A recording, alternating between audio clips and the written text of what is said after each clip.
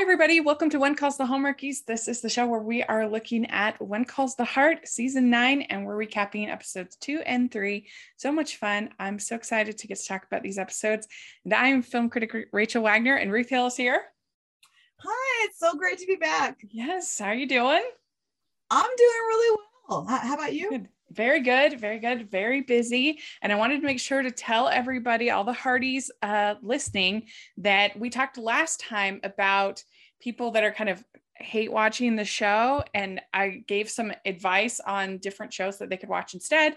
Well, I made a whole video on my channel full of recommendations for if you either like or don't like When Calls the Heart anymore.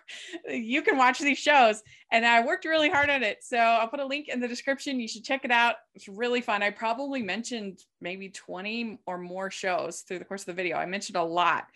So take a look at that. And I think y'all will really enjoy it. So wanted to bring that up before we started. But how are you feeling? We're 3 episodes in. How are you feeling about season 9 so far?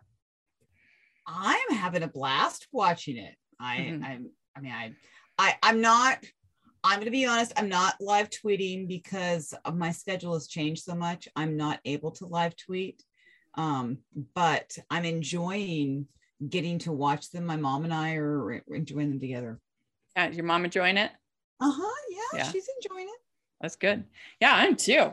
I really think it's been fun. I mean, we've had arcs so far from most of the characters in the town that have started or continuing on. And so that's a lot of fun. Some new characters that we've enjoyed. And so, yeah, I think it's a pretty promising start to the season. Mm-hmm. So, all right. Well, we're going to start with episode 2. And this one is called... This one is called Out Like a Lamb, and it's Hope Valley elects a new mayor. Lucas and Elizabeth try to find the little moments in their relationship. Elizabeth offers to help Nathan with his horse after the hit and run, but it's newcomer May who connects with Newton. So overall, what do you think about this episode? I really enjoyed this episode. I thought the previews were really misleading. Oh yeah, it was outrageous, to be honest. But yes, especially in regards to Nathan. Yeah. But then I did stop and say, that's so like Hallmark. I mean, what else would we expect? Come on. But no, I really enjoyed this. And I mean, I'm sure, I know we'll touch on it, but yes, Hickam has a storyline. You were right. Because you got that merchandise that's Hickam for mayor. Look at you. You called it. Yeah. Well, I can take full credit. It was really Amber. Amber designed the shirt in 2020. And now, 2 years later, it has come to fruition. The Hickam for mayor shirt has finally been realized, and it is still available to purchase on the merch store. We'll put a link. But yeah, no, that was her design. I have to give her full credit. It was her design. But yeah, no, we called it very early on. We've always been a big fan of Hickam's and Ben Rosenbaum. We found him to be delightful, super funny, and so that, just to jump to the big reveal. I mean, when it was revealed to be Hickam, I had a big smile on my face, from ear to ear. Oh yeah. Most definitely. Yeah. And I think that it's again going to make good TV, because you've already seen it. We'll see it in episode 3. We'll talk about it, but they're already discounting him. They're already assuming he's an idiot, and he's already beginning to sort of prove them wrong. And I think that's going to be a fun journey. Yeah. Mm-hmm. I do too. Yeah. Don't ever underestimate Hickam. We've known all along. We've known from, okay, when did Hickam come into this series? Was that, I don't remember if it was season 2 or season 3. I'm sorry. Yeah, I was gonna say 3 or 4, but okay. It was early. It was early on. Yeah. But I have loved him from the beginning, and he had that hashtag for so long, Hickam's Hearties, and I'm sure that there still are those that use that hashtag. I have no doubt. Yeah. And so don't ever underestimate Hickam. Yeah, because one of the problems with the show in the middle of its run was that it was so Elizabeth and Jack focused, that everything else kind of got put to the wayside. And that was their bread and butter. That was their cream. I understand why they did that. But it's been fun the last couple of seasons to see sort of really the whole town get their dues. And I think even the loss of Abigail actually helped a little bit with that too, because she also took a lot of time, for things. And so I don't know, you've gotten to know so many more characters that are some of, I think, the fan base's favorite characters. Certainly mine. Yeah, absolutely. Yeah. Flomo, have like full people, full fan bases, which is fine. Fandoms. That's right. Yeah. So yeah, but that was a cheap reveal with Nathan. I was just, because the coming next on One Calls Hard or whatever. Yes. They make it seem like it's gonna be this big, he doesn't remember Elizabeth, and it turns out it's all just a big joke. He's just pulling her leg. Yeah. Oh yeah.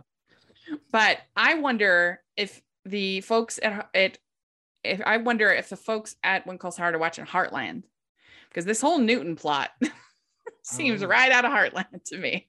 Oh, okay. Yeah, like I'm like, where's Amy Fleming? Is she around? Because Mesu has got the horse whispering ways of Heartland Ranch. Because Heartland, if people don't know, is all about a woman named Amy Fleming, who is basically a horse whisperer, and she takes troubled horses, and and there's kind of a sort of a disease of the week, different problems with different horses each episode, and she, through her ways, is able to always figure out what's wrong with the horses. And so the way that Macy was kind of interacting with Newton reminded me a lot of the way that Marshall and as Amy Fleming, the way that she interacts with the horses on that show. And I recap Heartland with Michelle here on the podcast, and so it's just always fresh on my mind every week. So anyway, I just thought that was kind of funny. Yeah. Have you seen any Heartland? Have you ever watched it? I've seen some. I have honestly not. I'm not up to date on it. Yeah. I'm like way behind. Yeah. But anyway, what did you think of that whole dynamic of Mesu with Newton and everything? Oh, I absolutely am in love with the character Mesu. I think she's just amazing. I actually happened to chat with Andrea Brooks, and we were expressing a lot of our mutual admiration for the actress playing Mesu, and so I've enjoyed that arc, and I think it's going to be interesting to see where it goes, for sure. Yeah, I have too. I got a chance to talk with Amanda Wong, who plays Mesu, and she was delightful. So we had a really good time together. So that's a really fun interview. And we find out that so Fiona, she apologizes to Gowan, and she gets Smith to drop the assault charges, so that way Gowan is able to leave the prison. And Joseph comes in then and says, I don't want to hear the sermon. Gowan says, I don't want to hear the sermons. And then Joseph says, you blame Smith or yourself for that mine disaster. And what did you think? What do you think about Gowan in this episode? Gowan, I've always been really a fan of his character. I mean, Gowan was somebody that you have to have this character, but I love the arc that he's been on. I think he's had such an extraordinary arc, really, if you look at him from the beginning of the beginning of the show till now. He's probably the most complex character there, and they've given him such extraordinary stuff. It's going to be interesting to see, because I was so afraid that he was going to be gone after last season. I think a lot of us were. Yeah, he might not be back. And now that they've brought him back, it's every episode, you never know what's going to happen. So of course with this one, it's like you just don't know where it's headed, and it's so interesting now that you get so many of these details that we missed in the first couple, that we didn't know about in the first couple seasons. So it's been interesting to fill in the backstory of Galen. Yeah. Yeah. And it kind of makes the show feel like we haven't just forgotten all of that stuff from the early seasons, that it makes the show feel richer, I think, when you have those tie-ins. And it'll be interesting to see kind of where he goes. And it was cute. The next episode, we see him reading Elizabeth's book. I like that. Yeah. So it's an interesting plot here between Joseph and Cooper. And so Cooper tells him, I don't want to go to church anymore. And I'm curious, as a mother, how you would feel about this, with if your daughter said, you know what, I'm not feeling it, I don't feel like I should go. Like, how would you approach that? What would you do? That's a hard one. I know I was watching that, and then I know we get more information in the next episode that we'll talk about. But I think that if my daughter had come to me, first of all, it really depends on the age. I mean, if it's a 5-year-old coming to me saying, I'm not going to church, well, I'm not going to leave you at home by yourself. I mean, that's the thing. But I don't know how old Coop is supposed to be exactly. It seems like 10, maybe 11, probably maybe? Something like that, I'm assuming. And so at that point, it only makes sense that that's a point when kids start questioning their faith. And if it's always been a part of their lives and unquestioned, it's going to make sense. And I think that I'm grateful. My daughter never came to me like that. It was just never, I didn't have that situation, but had it come up, I would have definitely opened up the discussion and certainly not forced her to be a part of things. I'm not sure exactly where I would have stood when I would have finally said, okay, you don't have to go to church. Definitely as a teenager, it was her, when she got to that point, it's your decision. I'm not going to force you. But there was never, that didn't come up. Right. So I think it seems like he and his mom have a really close, open, seems like he was able to, he felt very comfortable coming to her. And so somehow there's been that open door of communication. Well, probably it's harder to go to his dad, since his dad is the pastor. I would think that would make it a little more intimidating. Right. I kind of feel like I feel like I would try to strike a compromise in that I feel like the family should go to church together for services. If you don't want to participate in any of the other activities, if you don't want to give testimony, if you don't want to do anything like that, no problem. But I feel like, and then when you're older and you can, make your own choices, then you don't have to go to services if you don't want. But I feel like as a family, that's a family activity. You should go. You don't have to believe it. You don't have to learn from it. You don't have to like it. But I don't know. I mean, I'm not a parent, so who knows what I would actually do. But I certainly would have had to go to church with my parents. That was not an option with my parents, at least to Sunday services. I think my parents would have agreed that if you don't want to participate in the activities, weekly, prayer group, things like that, you don't have to do that. But got to go to church. It's a family activity. Yeah, with my brother stopped going to church when he was a teenager. My parents let him make that decision. Yeah. He's back in the church now. I mean, he came back around. I really think that it is something that you have to know your child, and you have to be able, and I think if you have that open communication where you're, and that's what I always have with my daughter.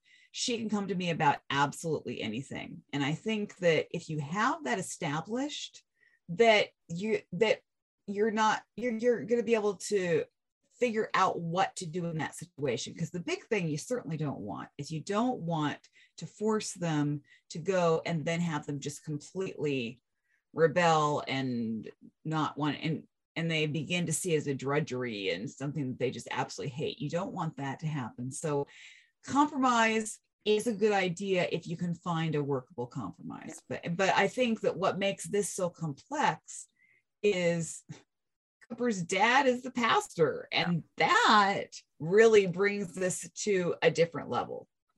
I agree. We'd like to take a second from this episode of the podcast to celebrate our sponsor of this episode, and that is the Hallmarkies Patreon. Do you love Hallmarkies podcast? Do you want an inside scoop into what happens on the podcast? Do you want early access to episodes and loads of cool perks? Now is the time to become a patron of Hallmarkies podcast. By becoming a patron, you get to access our patron Facebook group. You can request episodes or even be a guest on the podcast. And most importantly, any patron can join our monthly movie watch-alongs with stars like Paul Campbell, Natalie Hall, and more. It's as low as $2 a month to join in and become a special part of the Hallmarkies family. Please consider, and we will love you forever. Go to patreon.com/Hallmarkies. That's patreon.com/Hallmarkies. Though I did think, remember last time we were talking about or in the preview when we were talking with Jax about the saloon and how this saloon is not a place of ill repute. It was kind of that I felt like this episode drove that point home when Elizabeth wants Henry to talk to the children about the fact that he had punched Smith in the saloon. Like, why on earth do the kids even know about this? Why would they even I hadn't even thought about that. Oh, you're so right. Yeah. That was really funny to me. Yeah, I would agree. I mean, with the fight in the saloon is going to be the talk of the schoolhouse. Like, what? I guess there's not a lot going on in town. So the balloon guy's gone. There's nothing else to talk about but Henry punching this guy. Yeah. Okay. So yeah, that's when we find out the Hickam won, and that was just really fun. I totally enjoyed that with Florence and Ned making the announcement after the recount. Yes. And are we supposed to believe that there's so few people in Hope Valley, in the town, that the fact that Elizabeth voted for Lee and Lucas voted for Bill, that's what split the vote and made Hickam mayor? I don't know. I don't feel like we ever get the idea of really how big or how small Hope Valley is. Yeah. I think that's one thing that we just, because there honestly cannot be a town of 20 people. I'm sorry, it's very nebulous. And that just, but sometimes you get the feeling that that's all there is. Yeah. So I don't know. Yeah, no, I agree.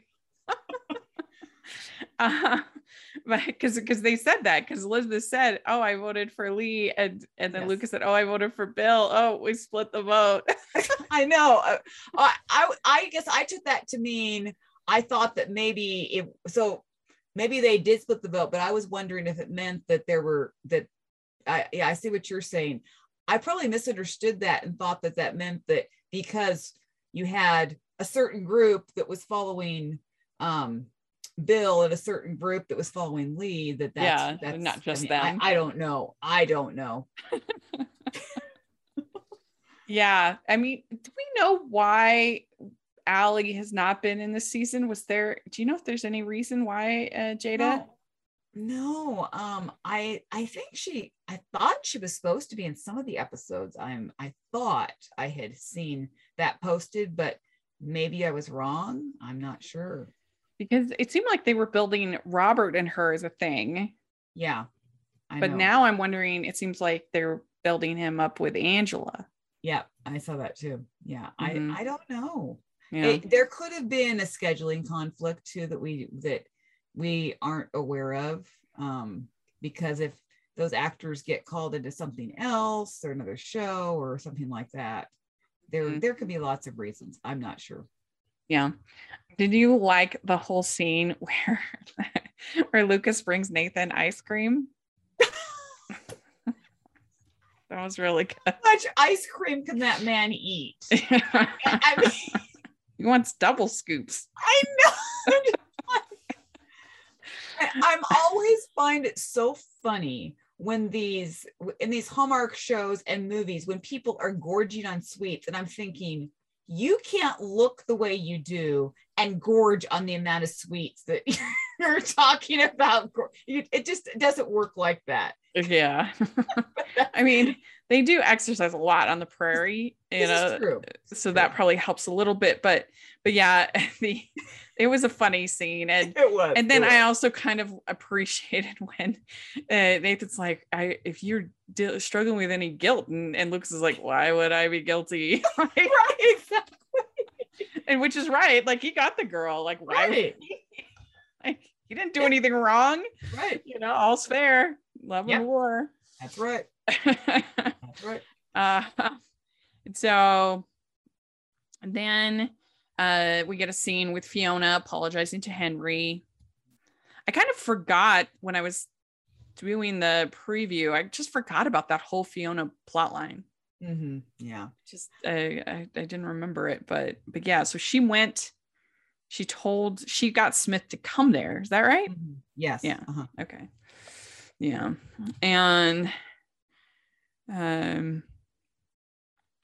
then so they have a talk, and she says Jerome doesn't blame you for what happened, and then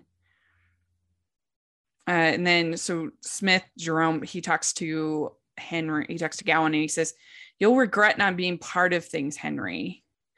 And then he leaves, not a single punch thrown. Right. But then Fiona's leaving with him, with Smith. Mm-hmm. So I guess we'll see in episode 4 kind of more about what's going on with all of that. Right. Yeah. So it seems like Henry is going to be tempted back into the evil world of business. Oh, yes. Yeah. Yeah. One thing I didn't really understand is why Nathan can't be at his own house in his own bed. Why does he have to be there at the infirmary?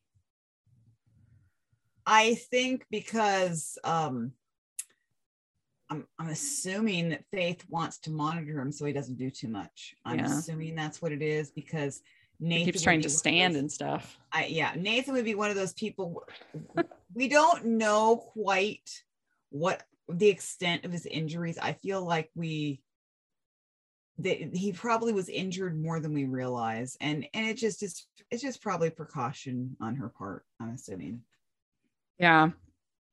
He just want to be sued. Right. I don't know that, but that ever happened. So then there's this whole thing between Newton and May Sue and Nathan and Elizabeth. And Newton says, and Nathan says, Newton has always been a good judge of character. So that's kind of fun. Yeah. And Elizabeth says, is this how it's going to be between us from now on? Because it's a little icy. Yeah. And he says, probably. Yeah. I mean, it's a little unrealistic, I think, to expect to be super great friends. I mean, you certainly should be civil to each other, but I can't imagine many exes are super good friends.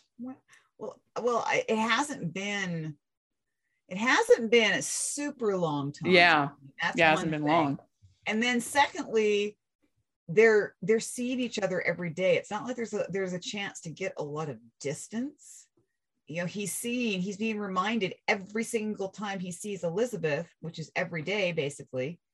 Then he sees her with Lucas. He's constantly reminded. I mean, that's got to be digging into him just a little bit of, making it a little harder to repair those. Yeah, especially when we start talking about this book, which we'll talk about in the next episode. But we see Rosemary that she wants a new window in the, and it seems like, has Lee completely forgot about his job of running the mill? I don't know. I feel like that's something that happens in this show is I feel like things get neglected, like people have, because they have so many different jobs and they have to fill so many different things that they neglect one for a while until it's time to bring it back, so he's been doing it. So we're not sure, I guess, at this point. I guess everybody, well, in all Hallmark shows, everyone has 500 jobs. Like, yes. I mean, Good Witch, Cassie had like 5 jobs. Well, yeah, at the same time. Yeah. Well, yeah. And it was just like, whenever it was convenient, she would be like the college professor. Oh, but I'm also running the store. Yeah, exactly. Whenever it was convenient to have a scene in the store. But yeah, I thought it was a little bit weird at the end of this episode where Lee says to Rosemary, you would have made a great mother and you would have made a great father. Just glad we have each other. I thought that was kind of a weird line, because have we like given that up? I know. I actually had the same thought. I wasn't sure why that was put in, because I thought even back then there were other options as far as adoption, and that's been a part of the storyline in the past. Not for them, I realize, but part of the storyline for other characters. So why would it not be an option? Yeah, I'm surprised they haven't done like in Love Comes Softly when there's the orphan train. Yeah, and they would end up adopting some of the kids on the orphan train. But yeah, I thought that was an odd moment, especially because it wasn't even really needed. It was just there was no plot reason for them to say that. But it ends up with Joseph's sermon. And it says, Hope Valley won't stay the same forever. Change is coming. So this is very tantalizing, I think. And we also see Gowan almost going to church. Yes, almost. Yeah. And it would be actually a really fun, since they've been building up this relationship between Joseph and Gowan, if they were going to have Gowan talk to Cooper and then both come to church. And wouldn't that be a cute scene if he went up to Cooper and said, I'll go to church with you? That would be adorable. That would be, because I like Gowan with the kids. I know that I do too. That's always, there's something so special about that. I remember there was a Christmas episode, wasn't it, where Gowan with the When Hope Calls girls. Yes. So and he reads. It would be really I'm in agreement with you. Okay. Yeah. You throw that out there. Now we just I realize that they can't change it if it's not there, but we can be hopeful. Come on, writers, don't let me down. That would be so cute. It would be. All right. Well, what would you give this episode 1 to 10? 1 to wait. 1 to what? 1 to 10. 1 to 10. Okay. I thought that you said, and then I wasn't sure. Okay. You're fine. I am gonna say, I can say 8.5. I'll say 8.5. Yeah. I enjoyed it a lot. I'm going to say an 8. I really thought it was a fun episode. We'd like to take a second and thank our sponsor for this episode of the podcast. It's the Hallmarkies merch store. Are you looking for that perfect gift for the postable, Hardy, or Hallmarky in your life? What about getting that t-shirt or hoodie that will help you stand out at your next holiday party? Now is the time to check out the Hallmarkies merch store. Full of festive designs by artists like Jessica Miller, Carrie from Hallmark Comics, and more. You can even have more than just shirts, but totes, cell phone cases, notebooks, mugs, and more. And it isn't just Hallmark. We have designs for Anna Green Gables, Man from Snowy River, The Nanny, and more. Every purchase at the merch store goes to help support the podcast and allows us to make the great content you know and love. There are frequent sales, so go to tpublic.com/stores/Hallmarkies or see the link in the description. That's tpublic.com/stores/Hallmarkies. So then we have Turn of the Page. Elizabeth's book is finally published and it is the talk of the town. Lucas plans a surprise party to celebrate the event, but some bad book reviews have Elizabeth in a less than social mood. So overall, what did you think about this episode?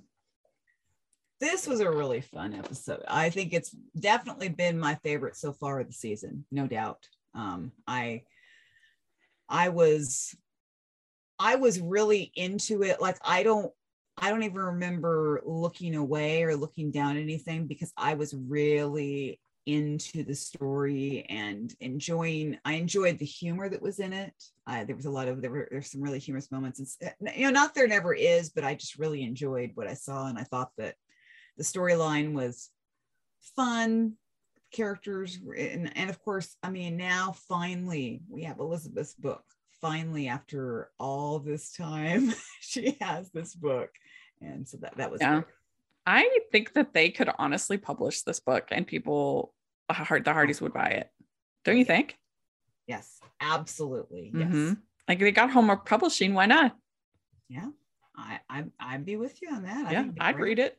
Yeah, sure. Why not? Yeah. But I mean, it's a risky thing writing a memoir.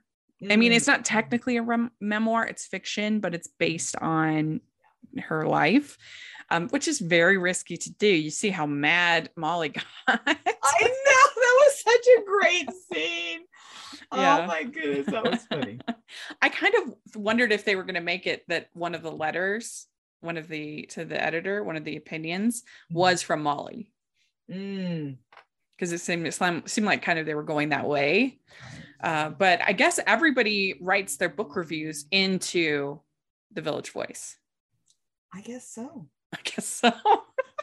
or maybe that was, or I wondered if those were just like book reviews that were out there and they were compiling them like from various sources. I don't know if that's what if that's the kind of thing that they do, that here's the book review that's published and it was published elsewhere and now you can publish. I'm not clear about how all that works. Yeah. Now, here's the interesting thing, because obviously I am a film critic for my job. Yes. And so I have a particular perspective about criticism and critique to bring to this episode. And if you listen to our recap of the winter movies, the January movies, I had something to say about the way that the Perfect Pairing, the one with Brennan and Nazneen, the way that movie treated criticism as this villain. Yeah. And the thing about that annoyed me about that is that she was just doing her job, right? She had no responsibility to give a second chance to review the restaurant. I mean, review the winery again. If she did that again for everything, she would have way less wineries that she could review. She's giving a public service to the community who can't try every single winery. She's taking her skills and she is giving her honest opinion. And at the end of the movie, when she says this is like the best Chardonnay whatever I ever had, that would mean nothing if she hadn't been honest in the beginning, right? Because if she had just said, oh, this terrible wine is good, then when she actually found one she liked, it would mean nothing. Yeah. And so I took issue with that. I still enjoyed the movie, but I took issue with that portrayal because the critics are not the enemy. Right. But that's different than what happens here. This is not actually someone doing their job and reviewing the book. Yeah. This is people that are critiquing the author. At least they didn't really read any of the actual mean reviews. They just said, oh, they are mean, and then showed them reading them. But according to Elizabeth, the reviews are more about her than about the actual book. Right. And so that's where, so if to use the example of the Perfect Pairing movie, if she had in her review, instead of critiquing the wine, which is her job, if she had spent paragraphs on Brennan's character and how he wasn't, whatever, like some kind of personal attack, that's not doing her job. And so I think that's where you kind of have to find the line here, is that there probably were some of those negative reviews that were perfectly valid. Right. And I think it seems like they were saying that Elizabeth could handle that and we're okay with that. But for whatever reason, these people that were writing in seem to be particularly upset with her. Yeah. Is that how you took it as well? Yeah, I was thinking it makes perfect sense, and especially because she's a woman writing essentially a frontier romance kind of type thing. Back in that time period, female authors weren't really taken that seriously, and especially writing that subject matter. Well, then she should expect that people are going to write reviews like that, and they're probably going to attack her just because she's a female author, and she shouldn't be doing that. And then if you think about the fact that she's a single mother on the prairie, well, they'll be attacking her for that because that was not the norm back then either. So I was going at it more thinking she shouldn't be surprised that people are sending in these kinds of reviews because of who she is and what the story that she chose to tell, and the fact that she's, why are you not married again and sitting at home taking care of the house like a good frontier woman should be. Yeah, I mean, I think that's true too. I mean, this time it's supposed to be like 1920, something like that. Something like that. Yeah. I'm not sure when the first Little House on the Prairie book came out, but I kind of would think of it somewhat similar to like Laura Ingalls Wilder, kind of a type of story. Right. That kind of book. But yeah, I mean, whenever you make anything, when I make this podcast, people sometimes say extremely mean things about me. You should see some of the reviews. Someone said that listening to my voice was like nail on a chalkboard. Oh, goodness. And that I had an atrocious accent. And okay, that's fine. I mean, I'm not going to lie to you and say that that's like pleasant to hear, but if I'm going to be a critic, I have to be able to take it. If I'm going to dish it, I have to be able to take it too. And some people just aren't going to like the things I make, and that's okay. Right. And so that's probably a little bit of what Elizabeth is going to have to learn. She's going to have to grow very thick skin, because you have to, if you're a creator of anything, no matter what it may be, you're going to have to grow really thick skin and just get to the point where you take you read the criticism, and you can think about whether there's any truth to it at all. Whenever I receive criticism, that's what I do, is I say, okay, is there any truth to this? If there's no truth to it at all, I throw it out. But most of the time there's a tiny, like somewhere in there, if there's a tiny little piece I can take, and then just throw the rest out. And that's true. That is very good counsel. And if it's something that you can change, I can't change how my voice sounds. Right. Exactly. And if somebody doesn't want to, that's perfectly fine. That's great. And hopefully they can find something else that they enjoy. Exactly. But that is, I totally agree with you. That is part of being a creator, is that some people are not going to like what you create, and that's it. And so that's what Elizabeth is definitely going to have to learn. And I'm sure it's the hardest for your first book. And then once you write more and more and more, you probably get that skin gets thicker, as you're saying. Yeah. And I'm sure that Rosemary will be able to help with this, because she certainly is somebody who's had her fair share of criticism and critique. Oh yeah, definitely. So, I was a little bit confused about this article that Lee has written. So he's titled it Duck Soup for Hickam. Now, Duck Soup, of course, we know the Marx Brothers movie, but what it is, it's an expression of an easy task or someone easy to overcome. So somebody that's kind of stupid is sort of what Lee is saying. And he kind of treats, both him and Bill kind of treat Hickam like he's stupid. Yeah. And I liked it at the end when he's like, clear out your stuff. I'm getting to work. So that's going to be, again, I like it when we have flawed characters. Yes. I like it when they learn and grow. So the fact that Lee is kind of being a jerk, I think is going to be interesting to see what he does. I agree with you. Yeah. I know. I was wondering what the contents of the article were, what it was exactly, because I didn't quite get it. But yeah, that makes sense. And it is good to see Hickam beginning to stand up for himself, because that's been his biggest issue. He couldn't stand up to Rosemary. He couldn't stand up to just about, anybody. Everybody just ran over the top of him, and he just let it happen. And so to see him begin to stand up for himself more, even though it's not easy, and you can see that struggle. I think Ben's doing an exceptional job portraying that the many layers of Hickam as we begin to see all this. Yeah. So because Walden is coming to town, and Bill takes his gun, and Walden is like, I have a right to, carry arms. And yeah, I mean, I don't know what the rules are in Canada, but that's definitely true here. Right. He had no right to take his gun. Right.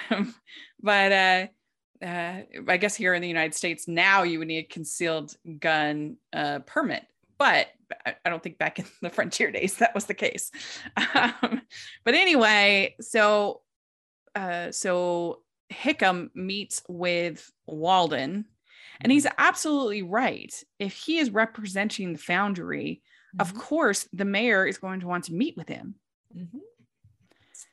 Yeah, that makes sense. And I did kind of like the fact that the kids all think Elizabeth's book is super boring. That made me laugh.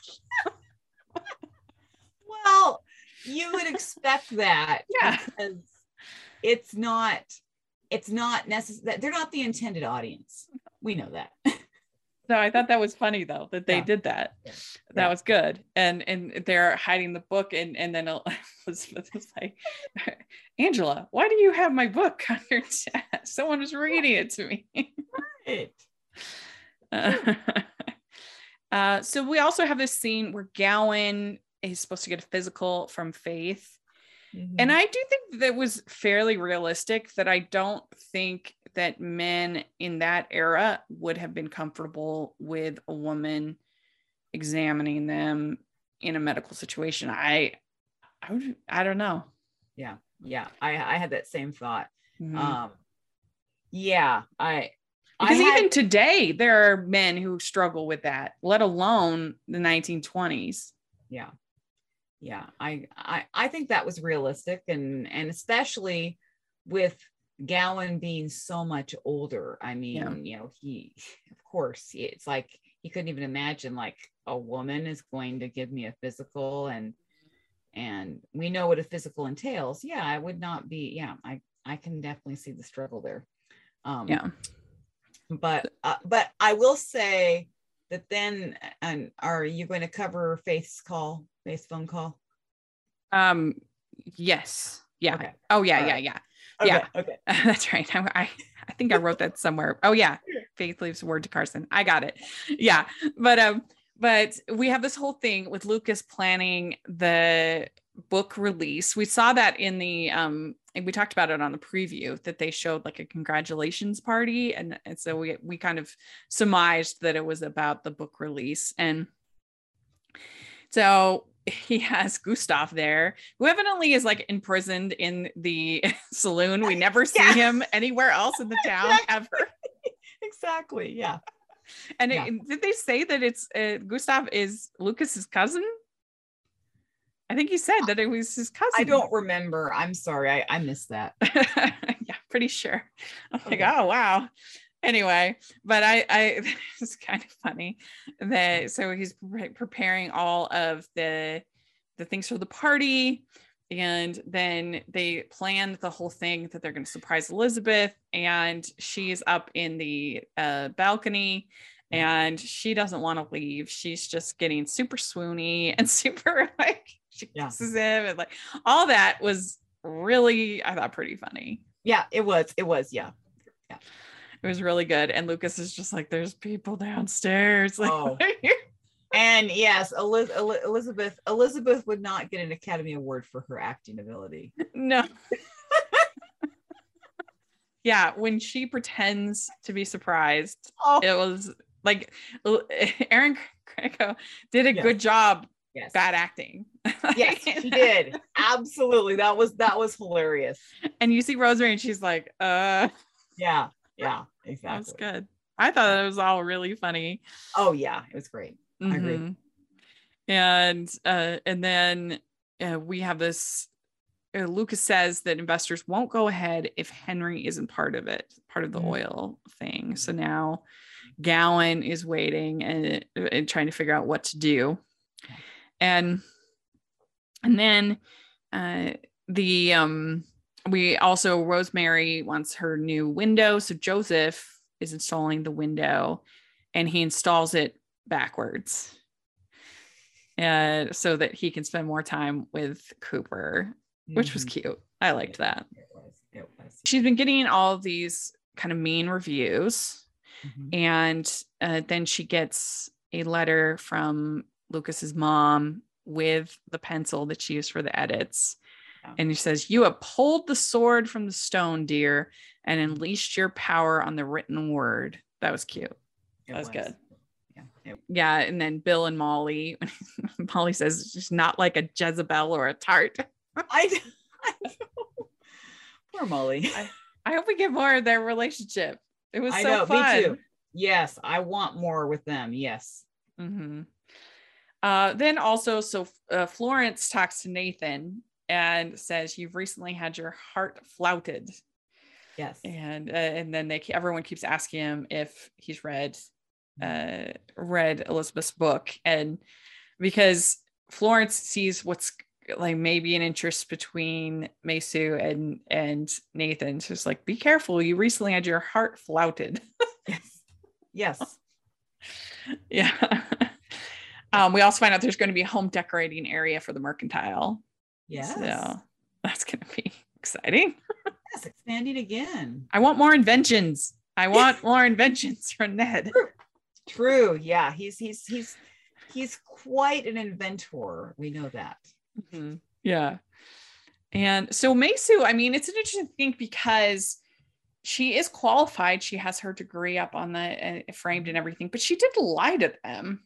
Like, I can understand why Ned and Florence would struggle with that. And she says, "Well, would you have hired me if as a woman, if I hadn't said that?" And that kind of is beside the point. Like, yeah, she still lied to them. Yeah. So, I mean, she can't be mad that they're not trusting of her. Right. Yeah. It's, I understand why she lied. And I think we're going to learn more about why she did, but, yeah, it would have been better for her to be upfront. If they didn't ask whether she was a man or woman, that's one thing. I think of Dr. Quinn, Medicine Woman, because I think something like that. That's a different kind of story.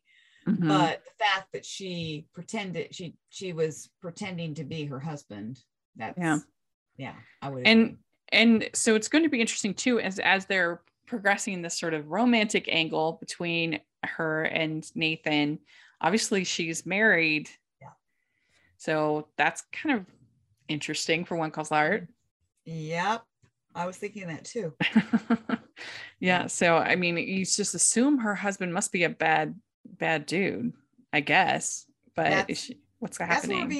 That's what we're being led to believe, I think. So I don't know. Well, I guess we'll see. We'll see maybe we'll get some more clues. I know the preview kind of hints at some things. So we'll see. Yeah, so Gowan and Lucas have this conversation. Gowan says, "This town's on the verge of big changes." And then Lucas says, "Change is within our control." And then Gowan says, "Only a man in love could have that outlook." That was good. Yeah, that's good. True. I also liked when Rosemary and Elizabeth are talking, and Rosemary says, "I can't believe you didn't put me in the book, but how could you put my whole character in just a supporting role?" I know. I love that too. Oh, that was great. It was fun. Yeah. So Joseph tells Cooper, "We'll leave church to you." And so, that's, I guess, how they're going to handle it for the moment. Yeah. And it was kind of surprising. Have we ever seen the saloon used as an actual casino? We did in this episode, I think. We did in this. That's what I'm saying. I was like, maybe it is a place of ill repute. He's like cashing in his poker chips. I know. And And it was very clear Lucas knew what to do. He knew his way around. I know. Like they played cards many times, right. but I've never seen that. I've never actually seen.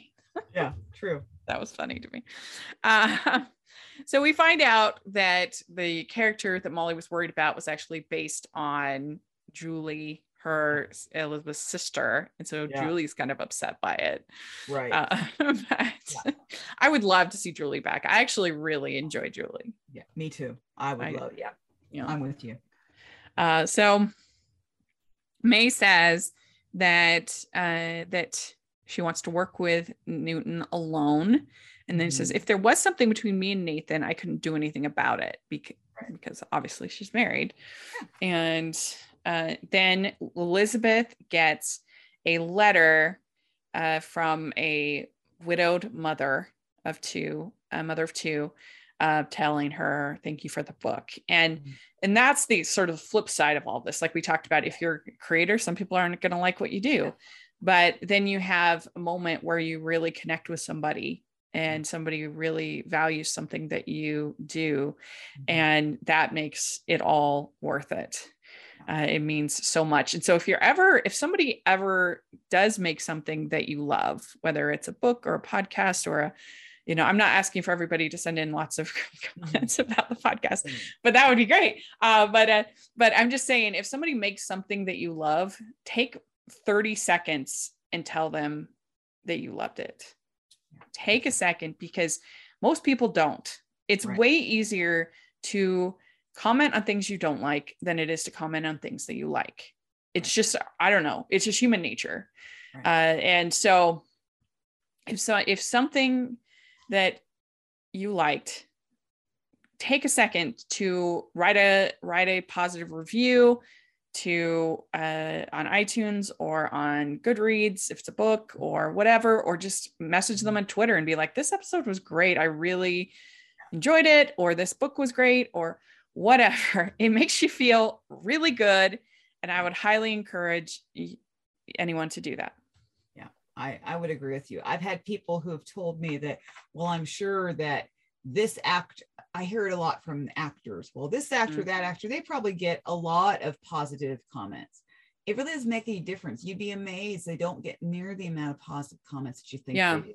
And so don't just assume that somebody else is going to do it. And what you're saying is exactly right. Don't just think, well, they're a big star. They aren't going to care what I think. You have no idea that what you say, just taking that 30 seconds to write that, may absolutely turn their whole day around, or their whole week, or their whole year around. You never know.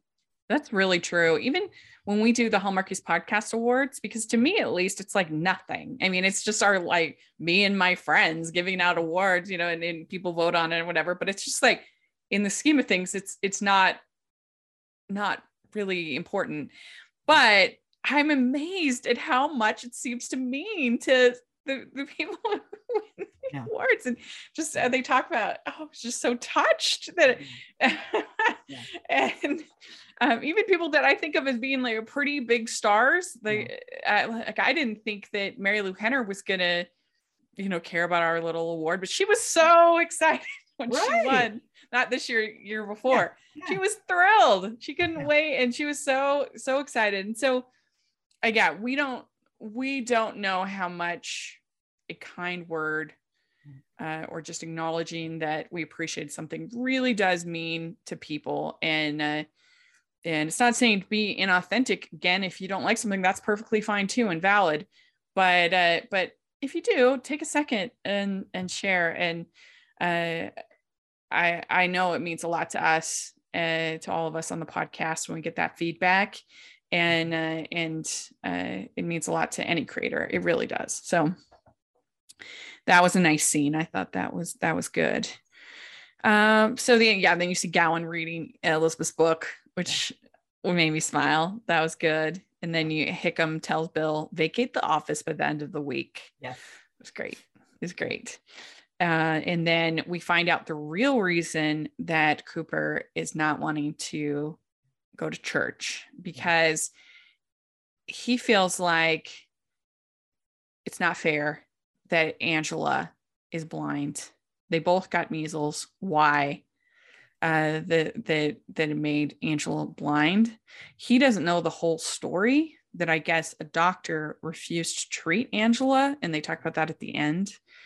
And they don't want to like burden him with that because they're in Hope Valley, where there I guess isn't any racism in Hope Valley, and so they're in this happy place, but they were in this other place where she was refused treatment, and that's why she ended up blind.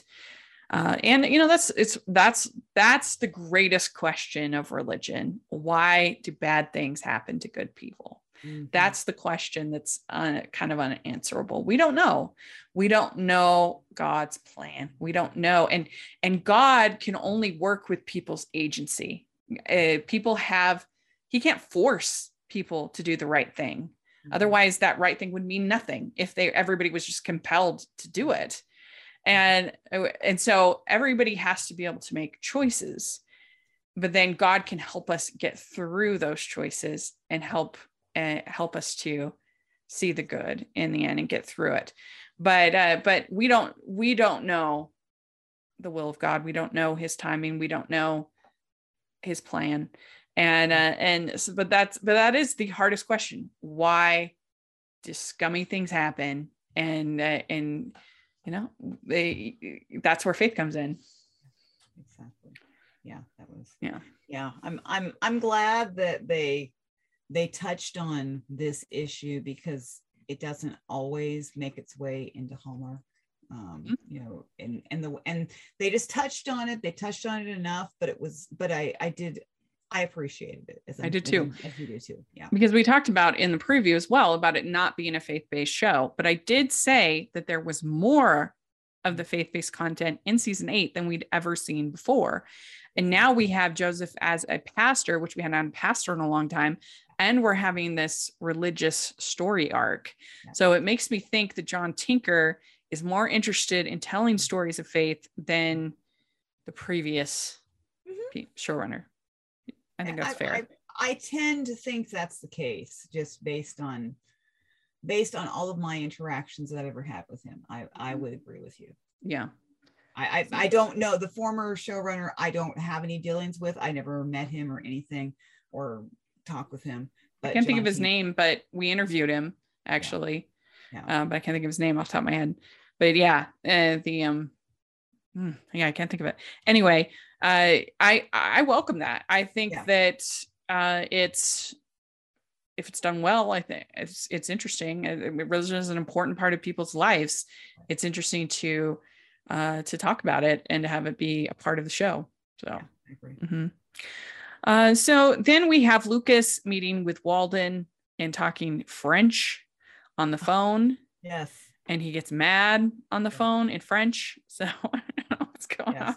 I want to take a moment and compliment Chris on his fantastic accent. That was really good because I took French in high school. So I was really listening and I was like, man, he's got it down. Because he's not Canadian, right? Or is he? Chris is Canadian. He's Canadian. So he might speak French. He might, yeah. But anyway, it was just nice because you don't always get that. Yeah. Just in any show, you don't always know if they'll have the accent, but I felt like he had the accent down really well. Like he sounded like he was speaking French. The accent was, he was doing all the right inflections. So it's true. I remember one time we interviewed Andrew Walker and I'm talking about it. There was something he had to speak French or something French. And we were like, and you speak French? Like the perfect man. But we did get the call, as you mentioned, Faith calls the hospital in Baltimore trying to reach Dr. Carson. And he is just super busy, evidently very busy hospital. And so at first she says, just tell him Faith called, he'll know. But then she says, Faith Carter. So yeah, that was, I mean, it actually made me laugh. That particular scene made me laugh. Yeah, it was cute. She said, because she She's saying, I'm looking for Dr. Carson Shepherd. And I turned to my mom and said, we're all looking for Dr. Carson Shepherd, but we're not going to find him this season. Because he's not in the season. And so I just thought, but I do appreciate the fact that they're keeping him alive and he's not dead. I mean, I do. I mean, and that's just, and that's just me. I'm not saying that he and Faith have to be together. I like Paul. I mean, not just because I work for him. I realize, I mean, that just, I would not mind having, but if they do bring him back, I was telling my mom this, they do bring him back next season, hoping, I'm looking towards next season and hoping there is one. I want him to have a really good character arc. It doesn't have to be that he has to come back for Faith, but if you bring him back, I want him to have a really, really meaty character arc. That's just we don't need everybody to die when they leave the show. Right. Exactly. Thank goodness. Right. I agree. I forgot to mention that I thought it was kind of funny when Lee is answering, he answers one phone, nothing, another phone, another, and finally gets on the third one. And it's interesting because he announced himself as Leland Coulter, managing editor. And I think he's the only one that refers to him as Leland. Yeah. Everybody calls him Lee. True. Yes. Yeah. You're right. Because my family is not one for nicknames. In my family, my mom was never a big fan of nicknames, and so we just didn't.